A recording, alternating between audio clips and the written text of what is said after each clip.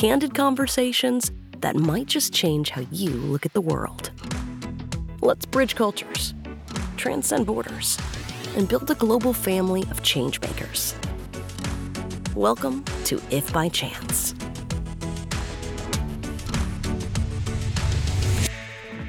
Near-death experiences can change the way we look at the world. And spoiler alert, during this conversation, Chris, a virtual educator, motivational speaker, and avid runner, shares his. I am virtually a teacher because I teach online. I teach special education middle school for Minnesota public school students. How that works is we are partnered with a public school called Houston Public Schools. Houston, Minnesota. I have to say that fast because people always think Texas if I'm not fast enough. Are they actually in a school or they're doing by distance, so it's like homeschooling? Yeah, it's a form of homeschooling, but we are all licensed teachers. We are the only public school in Minnesota who does all online teaching.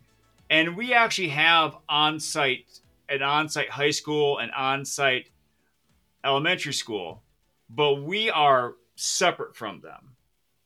However, we also share the same contract. So that is one of the huge benefits, is that we have union protection. We have pretty good representation for our union. And so it's very comforting to know that if I mess up, if I have bad connections, I'm not going to get fired because of one day I had a bad connection on my computer. Yeah. So is it run like a normal school day then? Yes. Yep. We have 6 periods. It is pretty slick. The sessions are 55 minutes long. And then Wednesday, as we're taping this, we have a truncated day because we have found out that students don't like to wake up earlier for homeroom. So we shortened the school day for Wednesday. So each class period is 40 minutes. Here in Australia, we were in lockdown in Victoria for 260 something. I'm not sure exactly. It all blurred together days. Mm. And a lot of students really suffered from virtual fatigue. Mm. So how is it that you're running a virtual school with the same kind of day, same length of periods? How are your students able to perform in that environment? Well, it's by choice. Many of our students, unfortunately, come to us because they either have medical issues that make it very difficult or impossible to go to public school. Some students come to us because they have been bullied and the public school environment is just not serving their social and emotional needs. And we have other students who are athletes who perform at such a high level that they need more flexibility in their schedules. And so we offer that option to them, because if a student misses a class connect, as they call them, our classes, they can watch a recording of it and then still have the rest of the day to complete the work. And for those students who struggle with anxiety, we have many students who struggle with anxiety, who struggle with other social issues, that we don't have that much pressure on them like a public school does. If students want to keep their camera off, we allow them that, because there's some students who have high anxiety about being seen. And so we want to give them that comfort level. As long as they're doing their work and they're participating in some way, because we have chats where they can chat in a whole group or private chat the teacher, that flexibility really is beneficial for them. Okay, so it's not like a flipped classroom situation where they're watching the videos or whatever, the material at a different time and then coming to the classroom for help. It's the same sort of format in that the teacher lectures the class and then the students do the work. There are some aspects of it that are flipped because I'm a special education teacher and the IEP, the individualized education plan for each student, has me working with them a set number of minutes each day. What we'll do is we'll meet and we'll watch a recording that the teacher made in a flipped classroom mode. We'll talk about the video and they'll tie into what I'm working with them so we can make sure we're making progress on their individual goals. That's pretty fantastic that everything is recorded, because doesn't that mean that the students are not going to be left behind, hopefully? Yep, that's the goal, is to make sure that students are still making progress on their level, but they still have grade level content available to them. And how long have you been doing this? This is my 12th year, which when I think about it, is shocking even to me, because when I started this, it was basically because my wife had twins and I was teaching in a school about 80 kilometers away from my house. And at the time when she was pregnant with the twins, we had one son, and that was enough. But then you throw 3 kids under 4 into the mix, that wasn't going to work. So I switched my 80-kilometer one-way commute to 80 steps. And I've been doing it since 2012. It's been serving our family. The amazing thing is, Stacy, I am closer to my online colleagues than the vast majority of the colleagues I had when I was teaching in a brick and mortar school. And why do you think that is? Because every day we're connecting. We are talking on Skype. We're emailing each other. Even though we are separate in our house, in our different houses, in our different places around the state, we are extremely connected. And it's that need for collaboration that really makes us a strong group, a strong teaching staff. Is there a common thread in terms of the teachers that you work with that you think is different than a brick and mortar school? No, I don't. I mean, I think we all love students. We all love teaching, and we all love making a difference. And maybe we also love wearing slippers more than the average person. I don't know.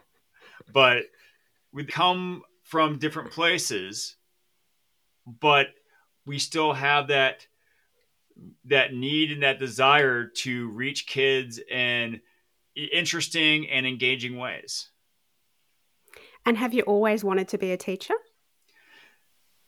No. I wish I could say yes.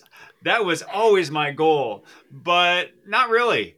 I originally, when I started going to university, I went into television. I started working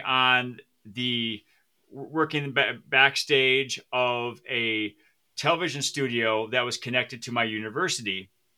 And then I got into writing, doing promotions and sometimes writing scripts for the university. But then I realized this isn't really doing much for me. I love the people I'm working with, but I can't see myself doing this for 30 years. And I already had some friends who were teachers or going into the teaching program. So I figured, you know what? I'll give this teaching thing a try. And I already enjoyed working with kids. So working with kids, having a fun time with them and getting paid for it seemed like a good deal. And are there any moments that really stand out to you that have helped you be a better teacher? Well, there is that time I almost died. Okay. Tell me about that. I scraped the back of my right hand on my garage wall. And to quote one of my favorite movies of all time, I said, "'Tis but a scratch." It wasn't bleeding. I went back into the house to wash off my hand, get a bandage on it, start my day of online teaching. 3 days later, I wake up and I find a lacrosse ball-sized bump on my right elbow. I go to the urgent care clinic in town. They say it might be bursitis, which is an inflammation of the bursa sac in your joints. But keep an eye on it and let us know if anything happens. So I went home and I kept an eye on that bump as it grew and grew and grew until my right arm was 3 times the size of my left. Becky found a babysitter for the kids and then took me back to the emergency room. They quickly admitted me because, hello, huge right arm. But then they found that as they were taking my blood pressure and taking my other vitals, that I had also gone septic,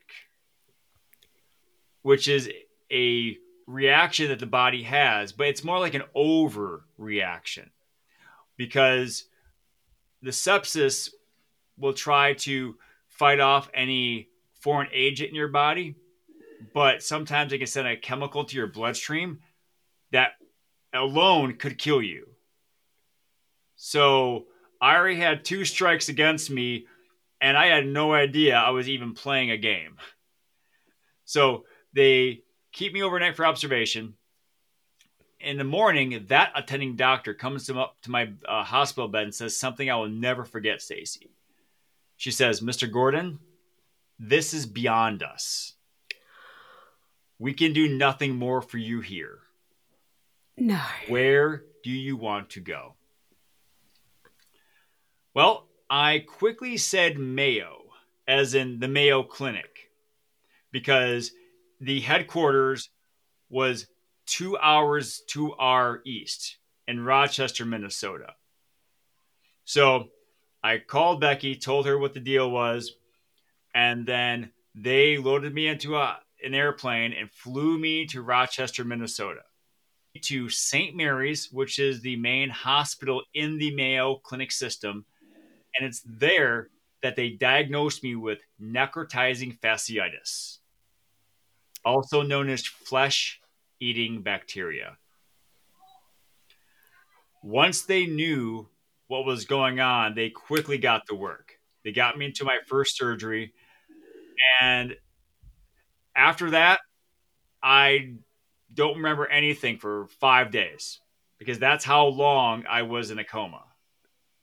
In that time, the infection went so far to my right arm that they were telling my wife that they would have to amputate. There wasn't a chance. It was a certainty to them. Luckily, though, I still have hand function because the attending physical therapist saw that I still could move my fingers when they prompted them. So they elected to remove skin from my left thigh and place it on my right hand and forearm. And so since this is my thigh and my hand, I call this my thand. It's a very smooth looking thand. It is expert. It's world class. It actually is a miracle. It actually turned out as well as it did. It is a masterful piece of work. But this is where, when you solve one problem, another problem rises. So they saved my arm, hooray, but now I have a huge gaping hole in my leg. So what they elected to do then was they removed my outermost quadricep muscle because they couldn't close the wound in naturally.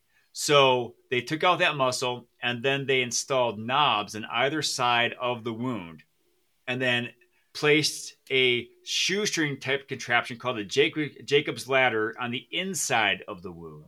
And then they tightened the knobs over time to close that gaping hole.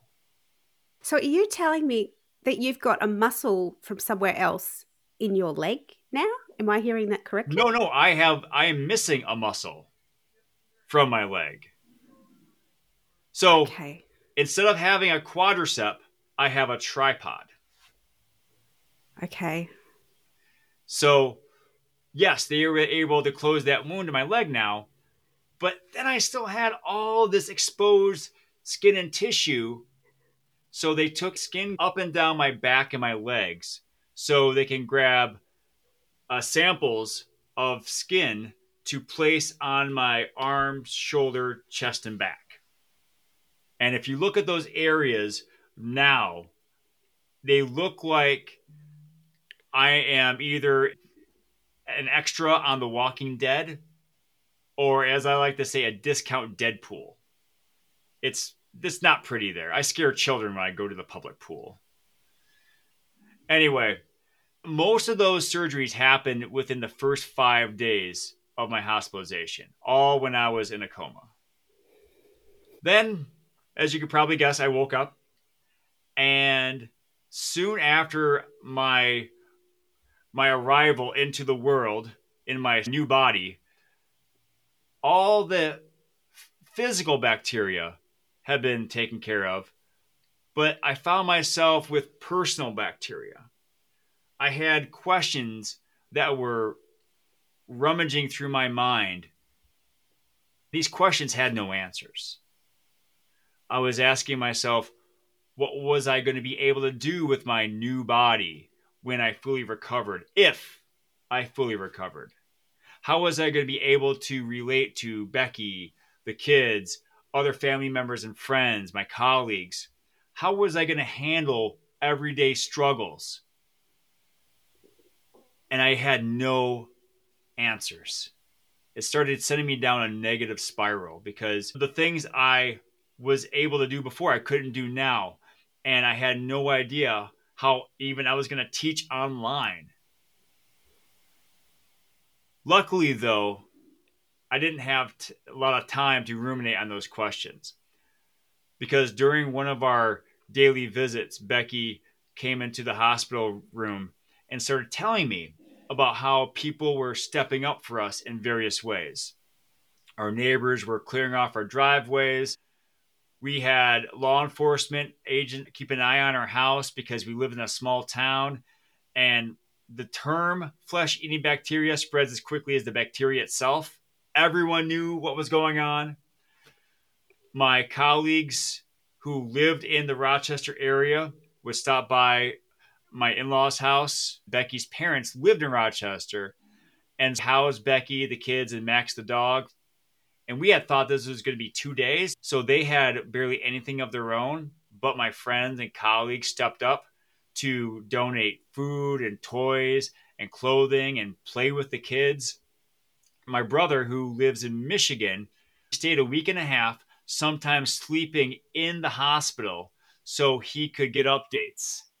And he even bought me an iPad so I could entertain myself. And when I heard all of those updates, I felt that personal bacteria wash away. And what was left was what I now call the attitude of gratitude, or TAG for short. And this left me with questions I could answer. And the first question was, what good things did I have in my life? Now, Stacy, I'm going to ask you, when I ask you that question, what good things do you have in your life? What would you answer with? Family, friends. And that's exactly what I said. Family, friends, my house, my job. But then I was thinking about it, and I thought, well, what about the small things that actually bring us that daily dose of joy? Well, I thought about, for example, the Netflix show Daredevil that actually premiered while I was in the hospital. I could watch that on the iPad that my brother bought me and just binge and binge and binge in between my surgeries. I thought about how the window in my hospital room didn't shine the sun directly into my eyes, which sounds really random and obscure, but when you are confined to one space, having to ask someone for one more thing is draining. And I'm blessed that I didn't have to do that. and ask them to roll down the shades. And I do this on the daily. I think about what small things am I grateful for, or make my job easier, or just make me smile. So I think about my mouse here that's held together by duct tape. I know it looks pretty beaten up and rough, but it still works. Reminds me of myself. I even think of my right armpit. And you're probably wondering, Chris, why do you have to go there? Why do you have to talk about your right armpit? I just want to know why. Because, Stacy, my right armpit is covered in skin grafts. Skin grafts are non porous, which means they don't sweat, which means I have not had to use deodorant on my right armpit for 8 years. That's a time saver. And you know how much money you save by not having using deodorant on one armpit? Not a lot, but it's still kind of funny to say. And it helps me humanize my situation. And if I can find the humor in what I had to go through, maybe I can help someone else do the same with theirs. Or at least be a little more comfortable talking with a guy who is missing a nipple. Because you don't hear about that every day. And so if I can use my situation to help someone else feel better or connect with someone else in another way, I'm thankful for it. Can I ask you? Yes. Would you go back to a point in time before this happened? For my family's sake and my friend's sake, yes. For my sake, no. Because I feel that this has made me a better person and has given me a greater purpose than what I had before. Not that being a teacher is not a great purpose, but I feel I have grown in a way that many others haven't had to. And I'm able to help people make connections and realizations that can help them better their lives without them having to spend 2 months in the hospital. Can you describe what the impact has been on your friends?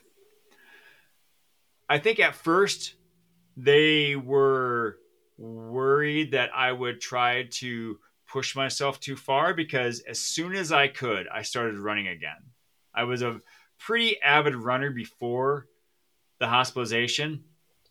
And on my last day of home therapy services, I went for a run. And for the most part, I've been going pretty consistently ever since. In fact, I'm training for my next marathon. At first, they were pretty amazed / stunned what I was doing. But once they realized that I'm Chris 2.0, I have some upgrades, some updates, but otherwise I'm the same guy. But they are just very accepting of who I am now. I'm weird. I'm geeky. I still have my unique sense of humor, but now I have a higher purpose than what I had before.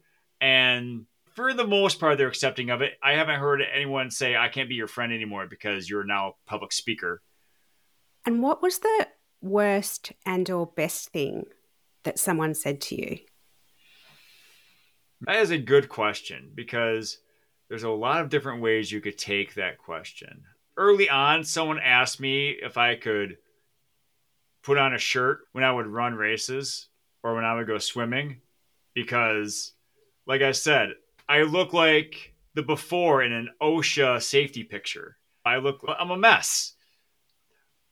But I can't let someone else's opinion of me affect how I live my life. And I've also had other people come up to me and say, thank you for showing your scars, because I'm a little more comfortable in showing mine. That's probably one of the nicest things everyone has ever said to me about this. Because if I can help someone in a positive way, then despite the $1 million price tag, the hospitalization cost, it was worth it. That's expensive. It's a blessing that my wife's insurance was a very good program because it was quite costly. In fact, when I was training for my black belt, my wife forbade me from doing any breaks with my right arm because it already cost enough. That sounds reasonable. Yeah. So you really are a role model. Thank you. Did you decide to move into this public speaking realm to have more of an impact? Yes. I thought for a while about it.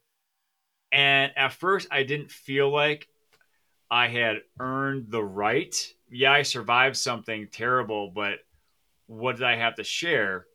But as I was getting back in the world and I felt this renewed spirit to put myself out there and challenge myself, I felt that I shouldn't keep this to myself. It would be selfish of me to not share my story.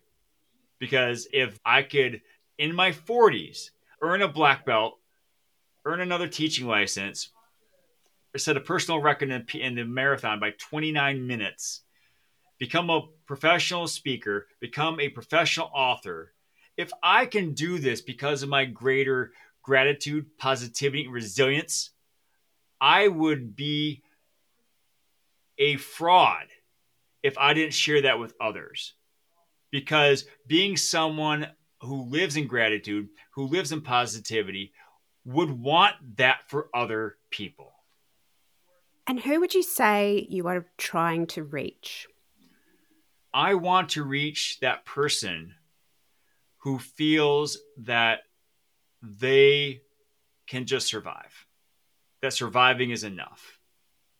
Because I'm not saying that surviving is not awesome. I'm happy that you're alive. But I want you to have the best life possible.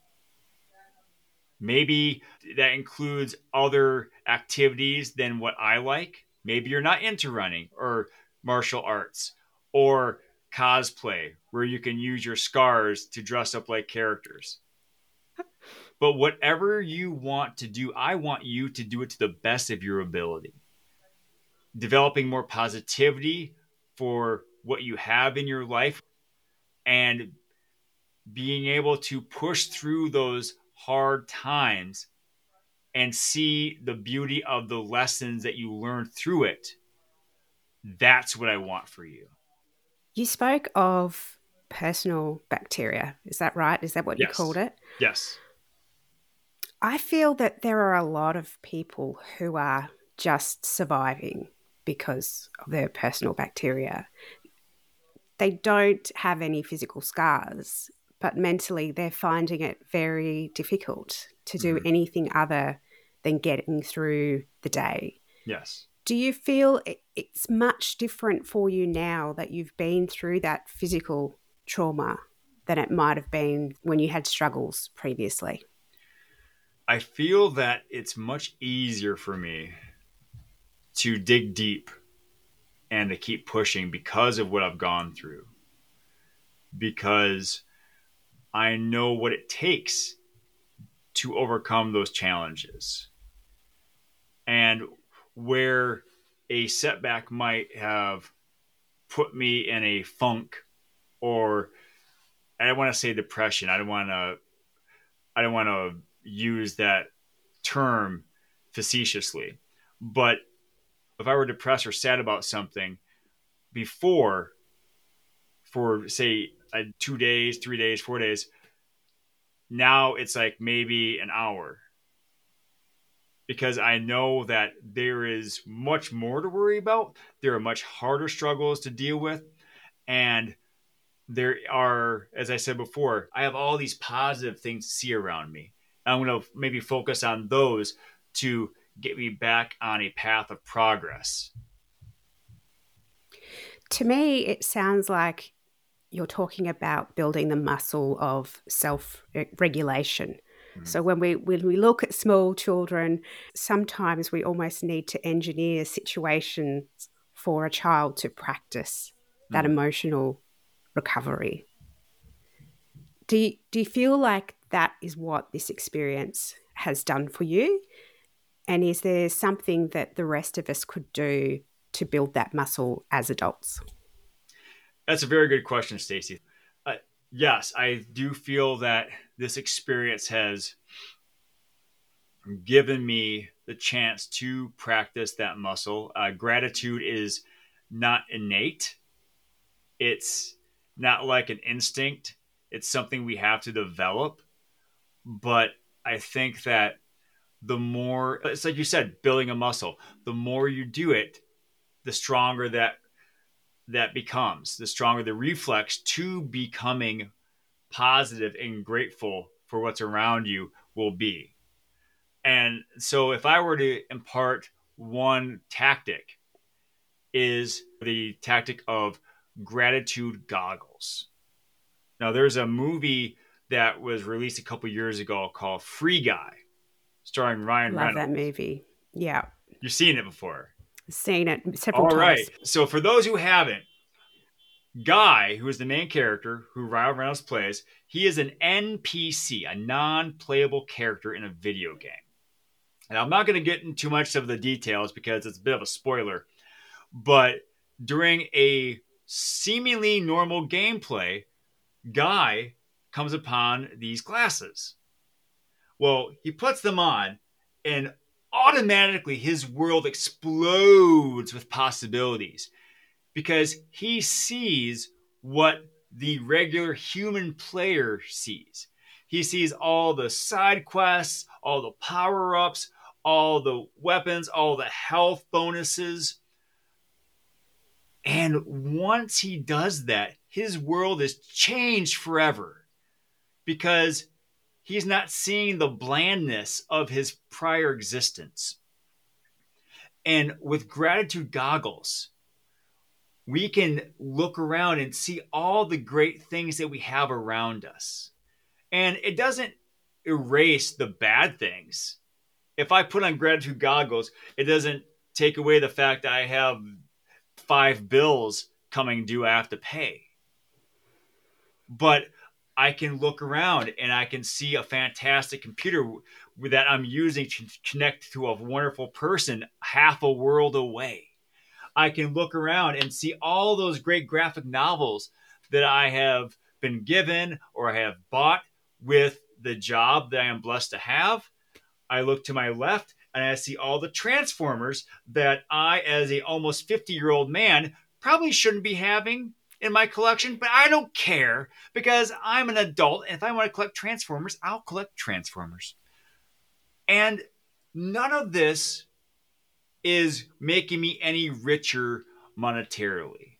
However, by seeing the wealth of all that is around me, I can just feel such positivity and gratitude for those items and the joy they give me.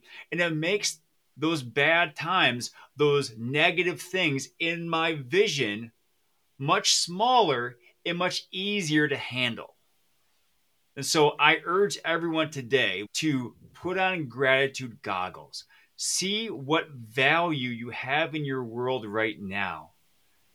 And enjoy the fact that you have those treasures in your life, even though they may not bring you any monetary value. I am so glad that you didn't say, sit down and write 3 things in a gratitude journal. I'm going to start using the idea of gratitude goggles with my whole family. And I think that's really going to help my children build that muscle. It is funny, though, because in my book that I have recently written, there is a journal that you can use to write down things you're thankful for. But I also do talk about the gratitude goggles. So they're both in there. Well, it's good to have choices. Yes. And is there any last thing you want to leave us with today? I want everyone today to pass on perfection and go for greatness. We are inundated with ads, commercials, visions of perfection.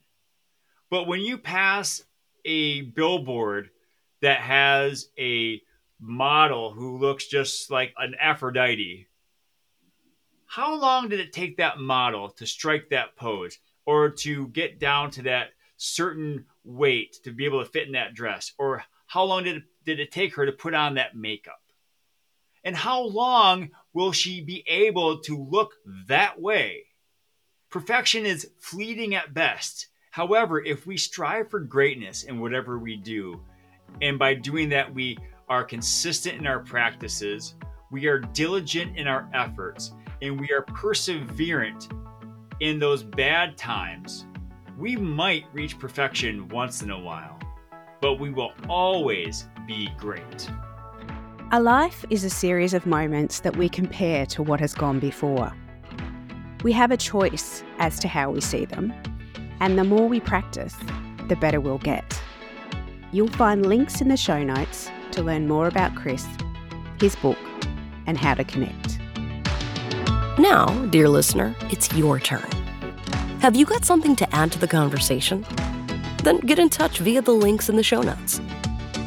Whether you have questions, a message of support, or resources that you think might help, we'd love to hear from you.